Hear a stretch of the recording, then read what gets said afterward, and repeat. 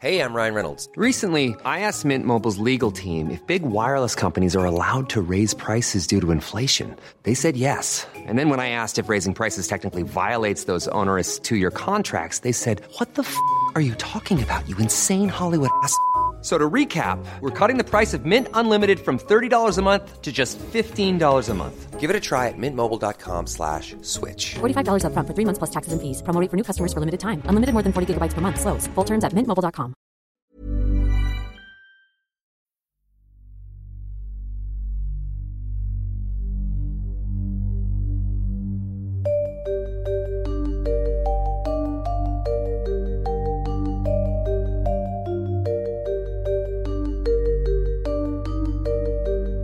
This is Intercepted.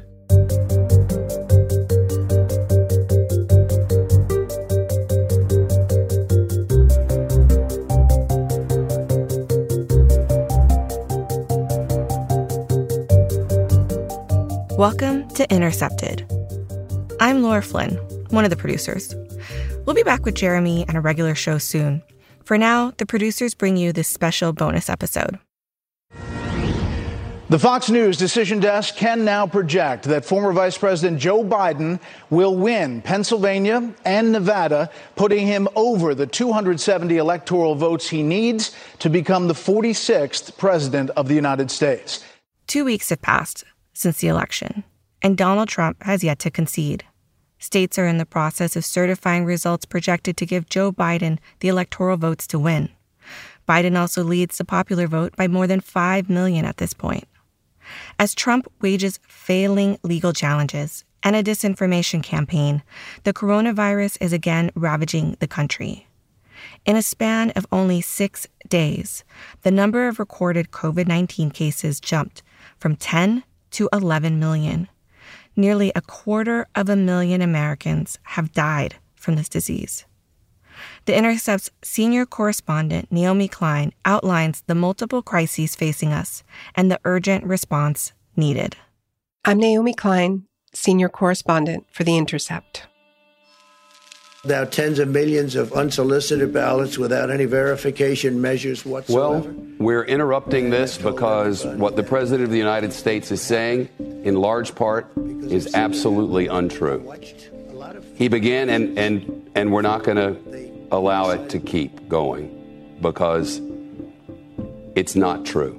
Yeah, the president coming out and basically saying that he believes the election has been stolen. He didn't take any questions, Brett. At this point, it would be wrong for him to concede. There is strong evidence that this was an election that in at least 3 or 4 states and possibly 10, it was stolen. Democrats, they just want to try and block any and all audit of what are now growing examples and, frankly, affidavits of ballot irregularities and outright illegality. We don't know how many votes were stolen on Tuesday night. We don't know anything about the software that many say was rigged. We don't know. We ought to find out. The chorus of Republican voices echoing manufactured claims of election fraud hasn't petered out yet. So, is it A, a grift to raise cash for Donald Trump? B, a ploy to goose aggrieved Republican turnout in Georgia's high-stakes Senate runoffs? Or C, an elaborate scheme to flatter a nuclear-armed narcissist into gradually accepting the reality that he is what he most fears, a loser? Or is it D, an attempt to preemptively drain the Biden-Harris administration of perceived legitimacy in an effort to clip its wings and then use its ineffectiveness to secure big Republican wins in the midterms? Or is it E, an actual thought-through, coordinated plot for Republican-controlled state legislatures to use the pretext of public concerns over voter fraud, concerns methodically manufactured out of thin air through sheer force of repetition by Trump and his minions, to claim a constitutional duty to override the state's certified election results and instead directly appoint Republican presidential electors? Is what we are witnessing the prelude to an electoral college coup? A through D are definitely happening. you believe that when all the legal votes are counted, you will have won. You believe that? Absolutely, we believe that. So that is what we are going to show the nation. We absolutely believe when every legal vote is counted, President Trump will win. And watch that Georgia recount. What I'd like to know is what in the hell is the Republican Party doing to defend and to, why not just say we're not going to accept the results of this election? It's outrageous. There's a sneaking suspicion, me and a lot of Americans, that Joe Biden was installed somehow, some way. I can't prove this allegation, but it's a gut feeling. But that's why you do these kind of investigations.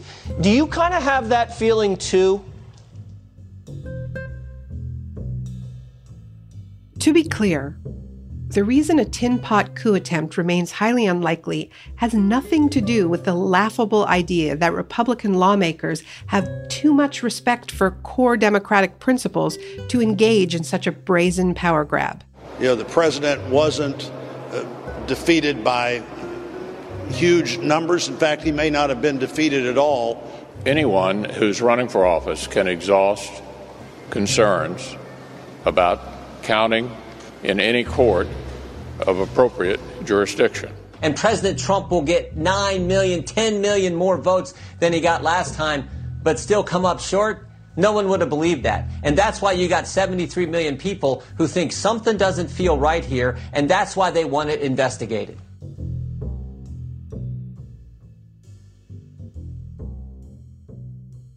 These are people who owe their holds on state power, and in many cases, their entire careers, to openly anti-democratic redistricting schemes and other wily tools of suppressing, at all costs, the terrifying prospect of majority rule. If Republicans don't challenge and change the U.S. election system, there'll never be another Republican president elected again. President Trump should not. They keep finding new ways to tell us that they don't actually believe in representative democracy. And we should believe them. Because we're fixing to overturn the results of the election in multiple states, and President Trump won by not just hundreds of thousands of votes, but by millions of votes. We have so much evidence, I feel like it's coming in through a fire hose. How will you prove this, Sidney? Well, I've got lots of ways to prove it, Maria, but I'm not going to tell on national TV what all we have. I just can't do that. The tactic of taking minor voting irregularities and outlandishly inflating them to the level of election stealing, thereby justifying a very real coup d'etat, has been the go-to tactic in countless U.S.-backed regime change operations around the world. Schemes supported, it must be said, by Republicans and Democrats alike. There will be a smooth transition to a second Trump administration. Right? We're ready. The world is watching what's taking place here. We're going to count all the votes. When the process is complete, there'll be electors. Do not tell yourself that they are above bringing that tactic home. We'll have a smooth transition, and we'll see what the people ultimately decided when all the votes have been cast. We have a process, Brett. The Constitution lays out how electors vote. It's a very detailed process laid out. We need to comply with all of that, and then I am very confident that we will have a good transition. If the Republican Party refrains, and I believe it will, it won't be out of fealty to democracy, but rather out of loyalty to market and empire. That's why Rupert Murdoch and other corporate titans are rumored to be trying to talk Trump off the cliff. When it concerns the president himself, he's very frustrated, he's flustered, he's disillusioned, but he's also realistic. You mentioned, he used that characterization himself about his own chances. He said he'll do the right thing when the time comes, but he wants every legitimate vote counted. Still, given the kind of profitable chaos Republicans and their donors have grown accustomed to under Trump, nothing can be ruled out. The Republican strategy, if they do go down this road, relies on state legislators appealing to a perception, not a reality, that the public has lost faith in the election results. The Biden crime family stealing the election. The media is covering up. The Biden crime family stealing this election. The media is covering up. The Biden crime family stealing this election. The media is covering up. We want our freedom for the world.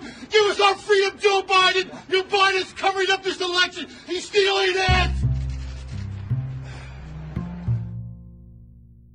That's a lot easier to claim if the only people screaming outside your offices and bombarding you with phone calls and emails are Trump supporters shouting conspiracy theories about voter fraud, while the people who would see a challenge to certified election results as a straight-up coup have already moved on, convinced that Republicans wouldn't dare cross yet another Democratic red line, so they aren't even bothering to make the point.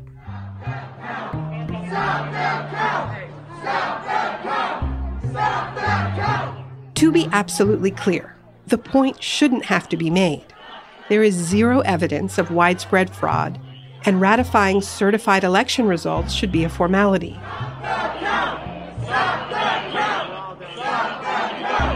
But if there is one core lesson to take from the Republican victory in Florida in 2000, when the Bush campaign staged AstroTurf riots and the Gore campaign told supporters to stay home and trust the process, it is that partisan decision makers are swayed by street-level messaging wars.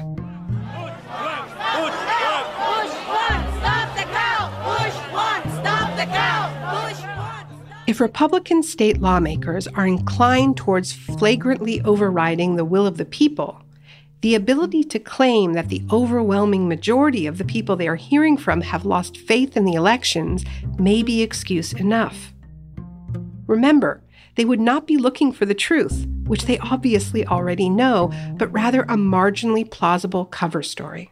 One-sided protests could provide that. Where are the votes? Where are the votes? Where are the votes? Where are the votes? Where are the votes? Where are the votes? It's in this context that Democrats should be out there forcefully defending the integrity of the votes and condemning coup plotting for what it is. But the public shouldn't wait for Democratic leaders to tell them it's time to fight back. Anyone who still kind of likes the idea of votes counting for something, regardless of who they voted for or even if they voted in this election, should consider taking some time to make their voices heard to legislators in those Republican-controlled houses.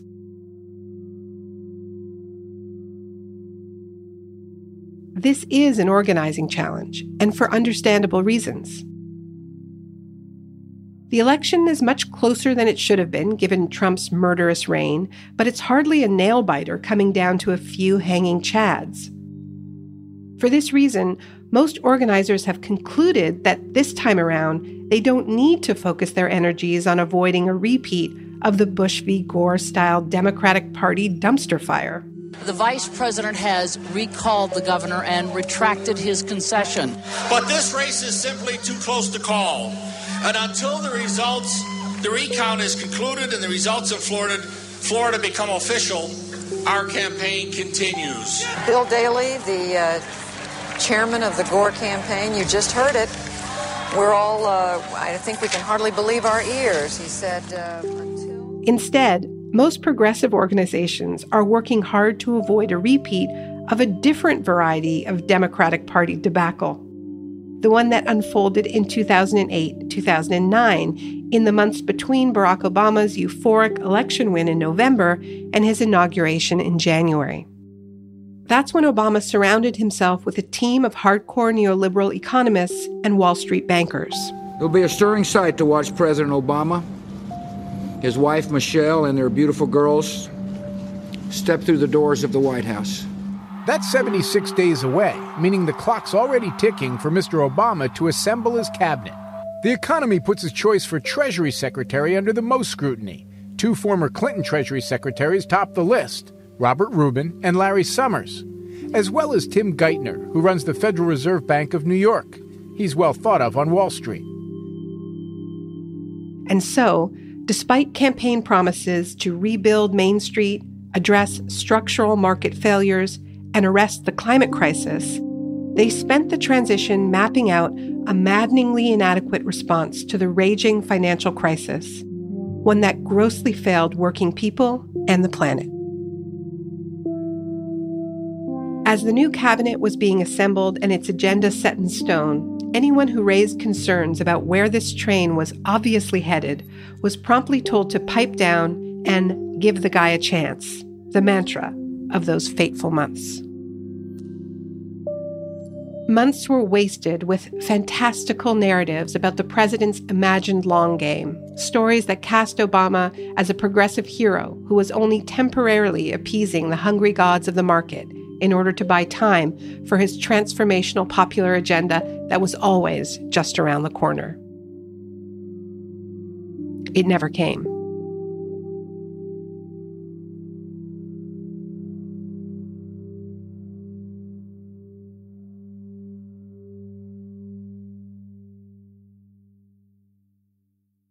The political window and Federal Reserve faucet that was opened up by Wall Street's collapse eventually closed, and the logic of austerity soon bore down once again.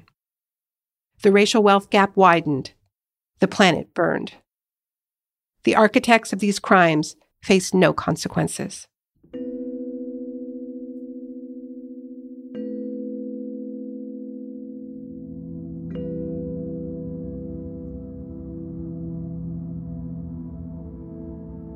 Not until a new wave of far more independent and confrontational movements rose up in Obama's second term, Occupy Wall Street, Black Lives Matter, The Dreamers, fossil fuel divestment, No Keystone XL, Standing Rock, did we start to see some actual progress.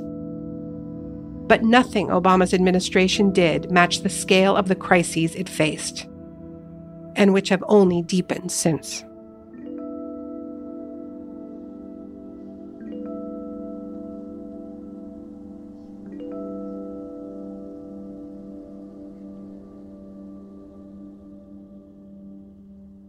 I take heart from the fact that the militant movements born in Obama's second term, and which deepened during the Trump years, have clearly learned from the mistakes made in the 2008-2009 transition period.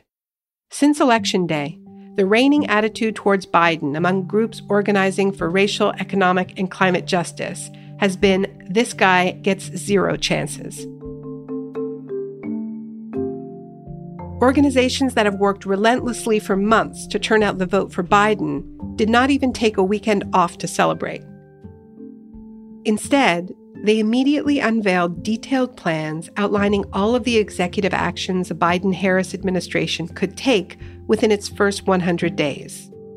Measures like immediate student debt relief, generous people's bailouts as part of its COVID-19 response, and a highly detailed Frontlines Climate Justice Executive Action Platform backed by a coalition of powerful groups and published by the think tank Demos. Most ambitious has been a campaign just launched by the Sunrise Movement and Justice Democrats, which focuses not only on what the new administration can do, but also who should be appointed to Biden's cabinet to do it. Picture this. In 2021, young people all over the country will celebrate as Treasury Secretary Elizabeth Warren enacts Biden's plan to cancel most student loan debt. On the day she's sworn in as the first Native American to lead the Department of Interior, Deb Haaland will end all fracking permits on federal land. Representative Barbara Lee cast the sole vote against giving George W. Bush authority to deploy troops anytime, anywhere. On one level, the whole exercise is a heartbreak, a painful glimpse of the government we could have had under a Bernie Sanders presidency. In a best-case scenario, maybe two of these movement-backed picks stand a chance of making it through the Beltway gatekeepers running the Biden-Harris transition. And even that is highly unlikely. But that doesn't make this aggressive attempt to move the benchmarks a waste of time. The fact that Sunrise and Justice Democrats were so quick to capitalize on the election's record youth turnout and go on the offensive with their vision for a transformational administration speaks to just how different this moment is from 2008. The groups that mobilized to defeat Trump have every intention of staying mobilized and pushing Biden at every stage. Biden, these are letters from people, the young people that got you in office. We need you to be brave right now for our futures, for our generation, because we're counting on you. That's a very good thing. And though it won't give us Bernie's would-be cabinet, it is already yielding some modest results. Every cabinet-level appointment will be heavily scrutinized for their industry ties, which is already happening to Biden's transition teams and was far from the case for Obama. And though Biden will likely never use the term Green New Deal, there are clear indications that the vision of a holistic, government-wide approach to the climate crisis is already shaping the new administration's priorities. Tackling our era of overlapping crises demands that kind of focus, one that aligns every part of the government in the urgent mission of simultaneously bending the curve on COVID-19 cases and on greenhouse gas emissions, all while systematically closing racial and gender inequalities and creating millions of family-supporting low-carbon jobs. And there's an added bonus. A government that can give people the sense that we are all doing our part in a soaring common project, a project expansive enough to have a meaningful role for everyone who wants it, is also best positioned to begin to heal the political ruptures that are ripping the country apart. In fact, I have a hunch that joining people together in life-saving, job-creating common cause might even be more effective than the various suggestions that we all go out and engage in active listening with pissed-off Trump voters. Lock him up! Lock him up! Lock him up! We are not letting that crackhead and that pedophile in our house!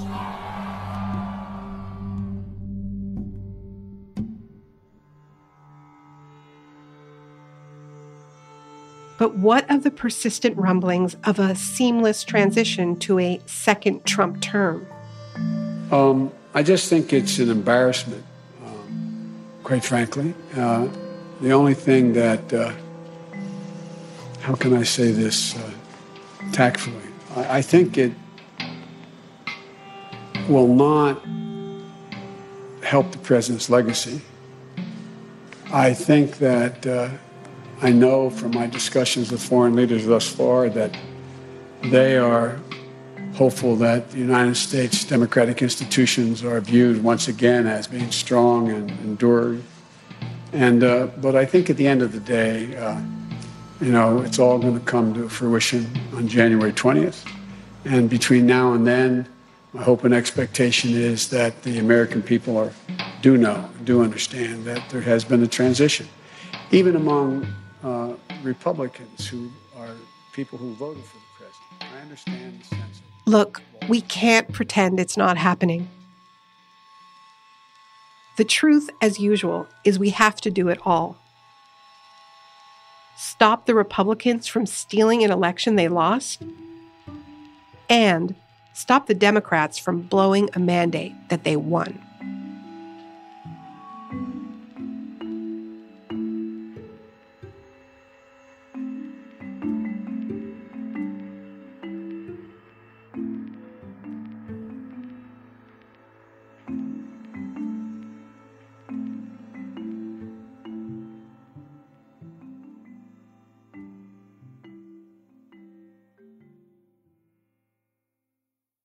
That was The Intercept's senior correspondent, Naomi Klein, who spoke to our producer, Jack Dizadoro.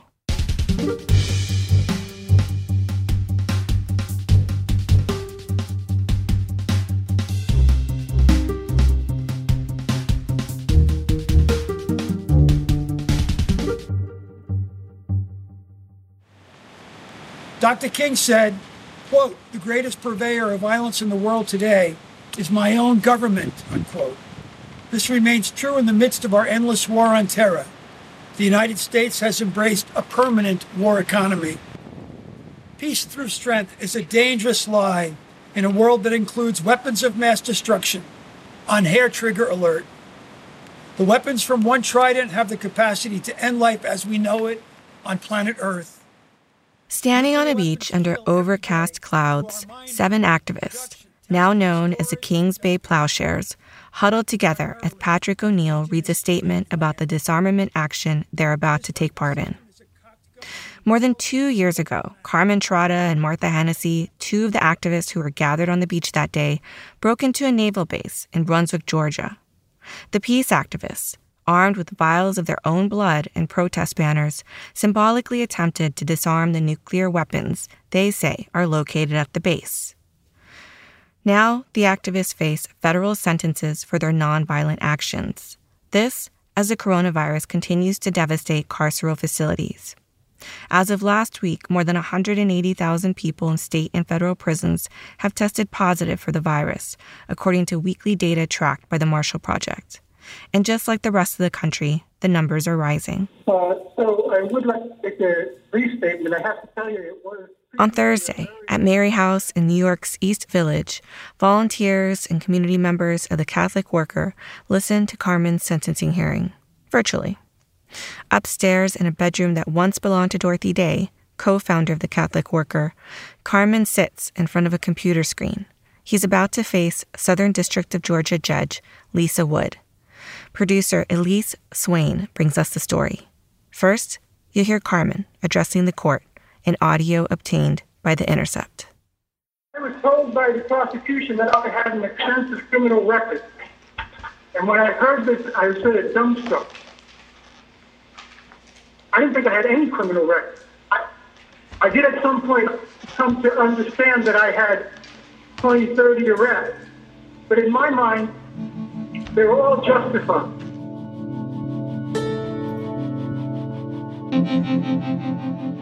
Carmen is an anti-war activist and member of the Catholic Worker Movement, which dates back to the 1930s and is grounded in nonviolence, justice, and mercy.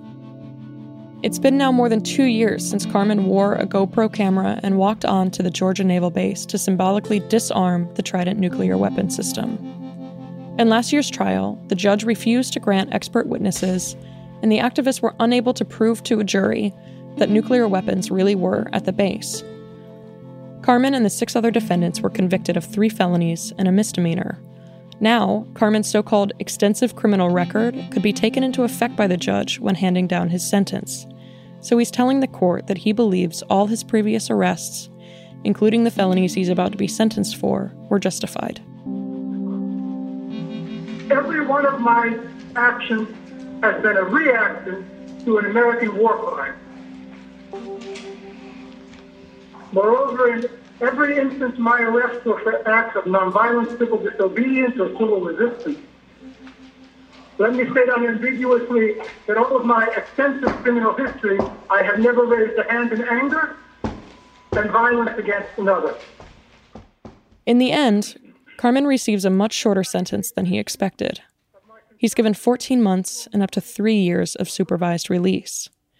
And because of the, quote, property destruction done on the naval base by the activists, the judge ordered Carmen to pay his share of the restitution, amounting to a grand total of over $33,000. It's a little hard to hear, but Carmen decides to tell the judge right then and there that he's not going to pay it. Things quite differently.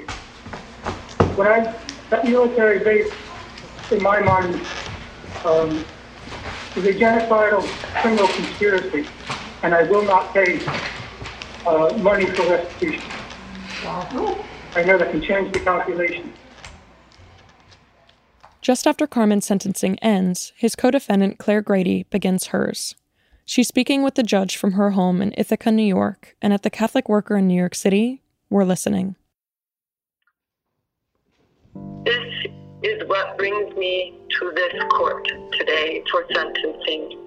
It is the consequence of my choice to join friends to undertake an act of sacramental, nonviolent, symbolic disarmament. Because the Trident at Kings Bay is killing and harming in my name. To be clear, these weapons are not private property. They belong to the people of the United States. They belong to me, to you, to us. These weapons kill and cause harm in our name, and with our money.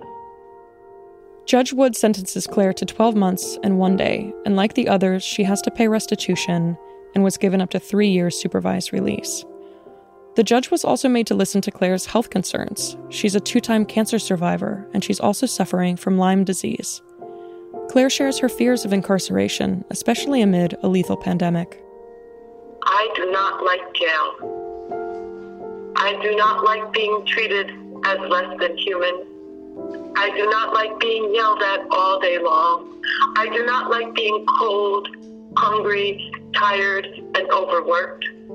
I do not like being separated from my family, from the natural world, not to feel the earth beneath my feet, the sun over my head, and the wind on my face. I do not like the violence of being warehoused with women, fellow women, who need healing and not further harm. I am really scared of being in prison in COVID. I can say with certainty that I have never seen a jail or a prison where you could practice the social distancing that we are told could save our lives during this pandemic. It only adds alarm that I'm 62 and have had melanoma twice in the past 3 years and have been living with the lingering effects of being infected with a tick-borne illness. My immune system is not what it used to be. On Friday afternoon, Martha Hennessy addresses the court. Martha's grandmother is Dorothy Day, and she's sitting in her old room at Mary House, speaking directly to the judge. The use of nuclear weapons is immoral, which is why it must be added to the Catechism of the Catholic Church. Not only their use, but also processing them. Because of accident or the madness of some government leader, one person's madness can destroy humanity. This year marks the 75th anniversary of dropping the bomb. We remain unaccountable for our war crimes. Judge Wood gives Martha 10 months, the lightest sentence yet. She, of course, also has to pay restitution and make it up to a year in supervised release. We're here at Mary House on 3rd Street, Lower Manhattan, at Catholic Worker House of Hospitality. And we just finished up. We've had 3 sentencings happen, 2 yesterday, 1 today. And we had to do them virtually remote because of the COVID pandemic. Martha, Carmen, and I sit in a small office at Mary House. It's cold out, and the radiator is about to come to life. They're feeling relieved at their shorter-than-expected sentences, and more than a little exhausted.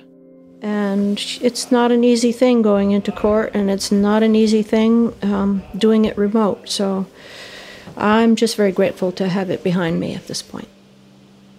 But I feel really good that these character witnesses said what they said. I mean, it's totally embarrassing what they have to say about me as a person.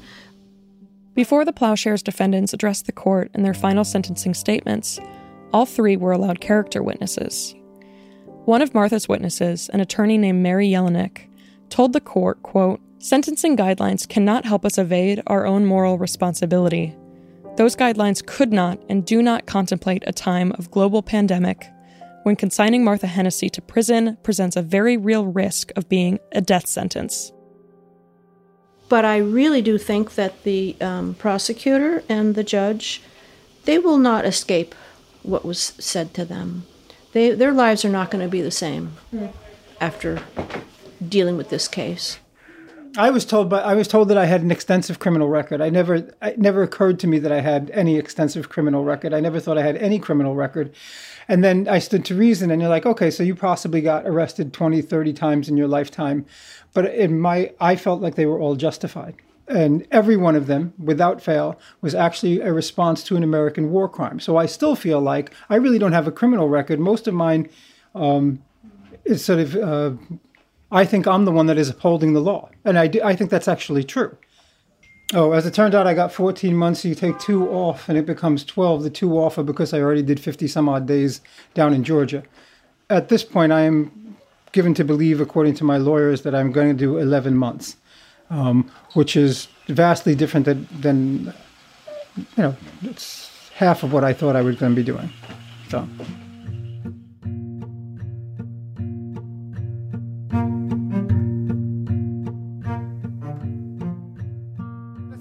Get a moment's silence. An oval. Thank you. An oval, right. I sent you that photo again. Over on the west side of Tompkins Square Park, as people pass by, heading into the park or off to brunch, the leaves are falling and Carmen Trotta is back to his usual Saturday morning routine. He's holding a banner that reads, "Stop U.S.-Saudi War Crimes in Yemen."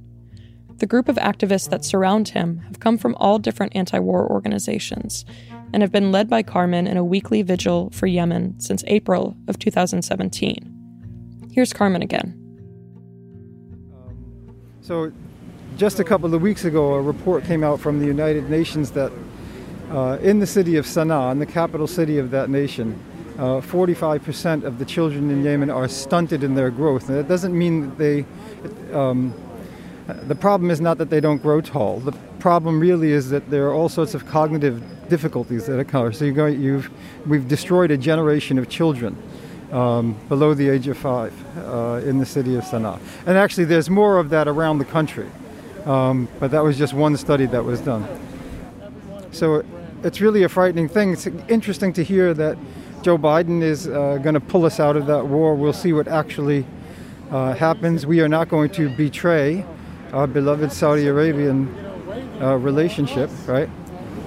And you're going to do this every week until you self-report? Oh, probably. Yeah, probably.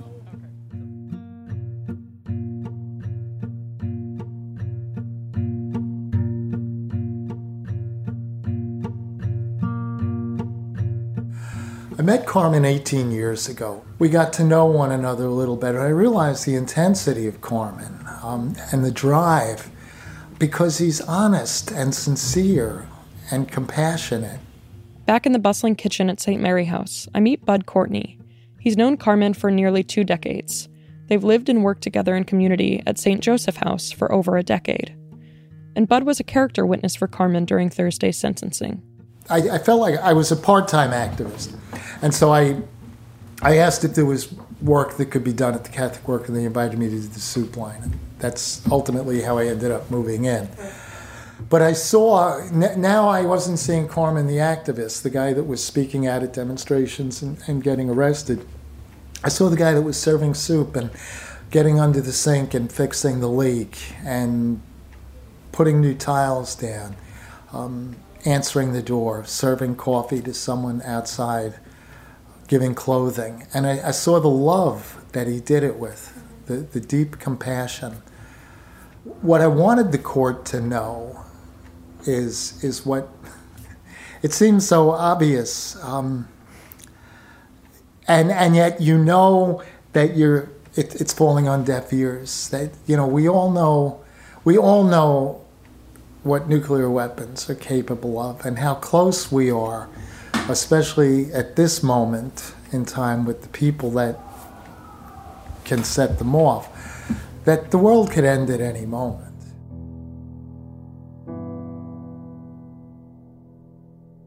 In January of this year, the Bulletin of Atomic Scientists moved the doomsday clock to 100 seconds to midnight. That means we are now closer to nuclear annihilation than we have ever been before. On Monday, the New York Times reported that Donald Trump sought options for attacking Iran's uranium stockpile in the coming weeks. And while Trump was apparently dissuaded from this action, it should be clear that the threat of the United States beginning a nuclear war is not a question of if, but when. What I wanted to say is that the Kings Bay 7 plowshares are prophets. That prophets aren't just people from the Old Testament, you know, these wild men that are speaking crazy stuff, you know, thousands and thousands of years ago. I know that I've walked with prophets, and I firmly believe I live with one. And we need to listen to what they're saying. They're not crazy. They didn't just cut a fence. And there was a reason why they went there. And it wasn't for fame. No one wakes up and says, I'm going to risk 20 years of my life. Trump's efforts these past years to modernize the U.S. nuclear arsenal has an estimated cost in the trillions and could spark a nuclear arms race with other nations. Now, globally, 9 countries, including the United States, have nuclear weapons. That's according to the Federation of American Scientists. But how do we effectively protest against this threat to humanity? Here's Bud. And when the prosecutor said, I don't know, it might have been Corman, but, there's other ways to protest nuclear weapons. And I thought, yeah, but is there an effective one? Obviously, there has not been any serious, effective protest. But does that mean we stop trying? Or we look for new ways? And the Plowshares isn't new, and maybe it's not effective. But if you reach one person, it's better than nothing. As Carmen and Martha now have less than 30 days before they must self-report to a federal prison, they don't know which one yet. They hope that others will see the true cost of nuclear weapons and war. I do find it very interesting that our sentences have gone down to where they are. And I'm curious to get to the bottom of that.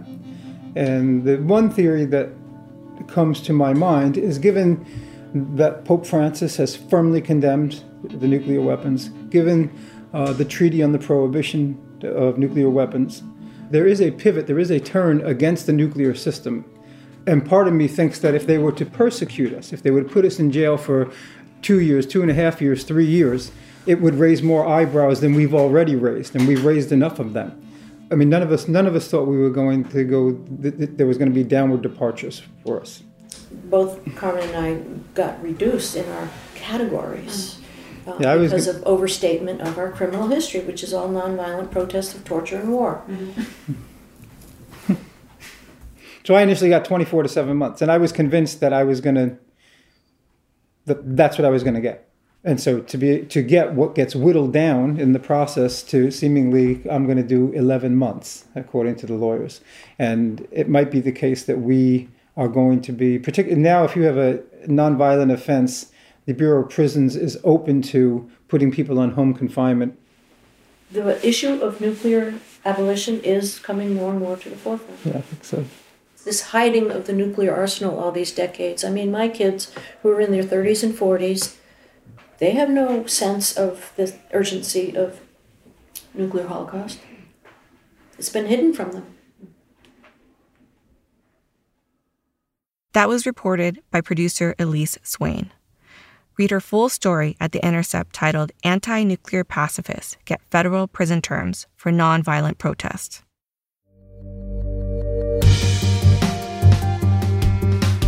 And that does it for this bonus episode. You can follow us on Twitter at Intercepted and on Instagram at Intercepted Podcast. We'll be back with Jeremy in the chair in just a few weeks. Intercepted is a production of First Look Media and The Intercept. Our lead producer is Jack Dizidoro. Elise Swain is our associate producer and graphic designer. Betsy Reed is editor-in-chief of The Intercept. Rick Kwan mixed the show. Our music, as always, was composed by DJ Spooky. I'm Laura Flynn.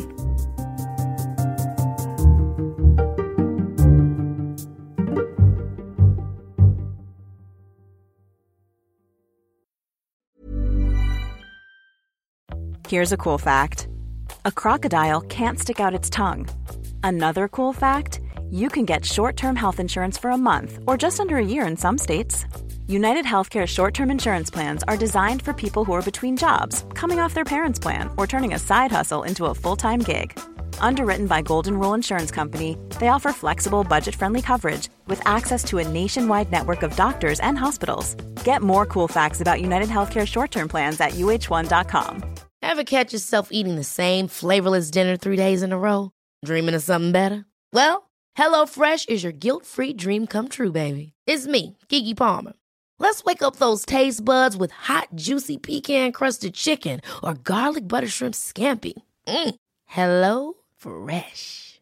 Stop dreaming of all the delicious possibilities and dig in at HelloFresh.com. Let's get this dinner party started.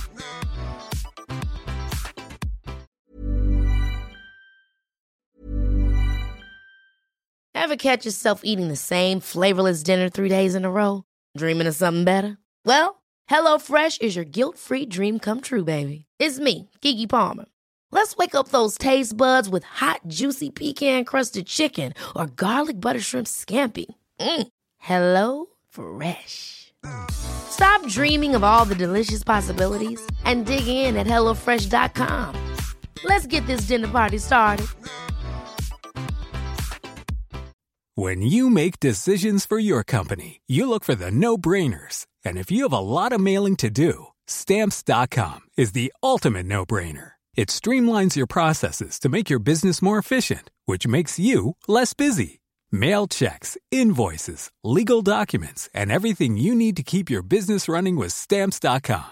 Seamlessly connect with every major marketplace and shopping cart. Schedule package pickups and see your cheapest and fastest shipping options from different carriers, with rates up to 89% off USPS and UPS rates. And with the Stamps.com mobile app, you can take care of mailing and shipping wherever you are. Make the same no-brainer decision as over 1 million other businesses with Stamps.com. Sign up with code PROGRAM for a 4-week trial, plus free postage and a free digital scale. No long-term commitments or contracts. That's Stamps.com.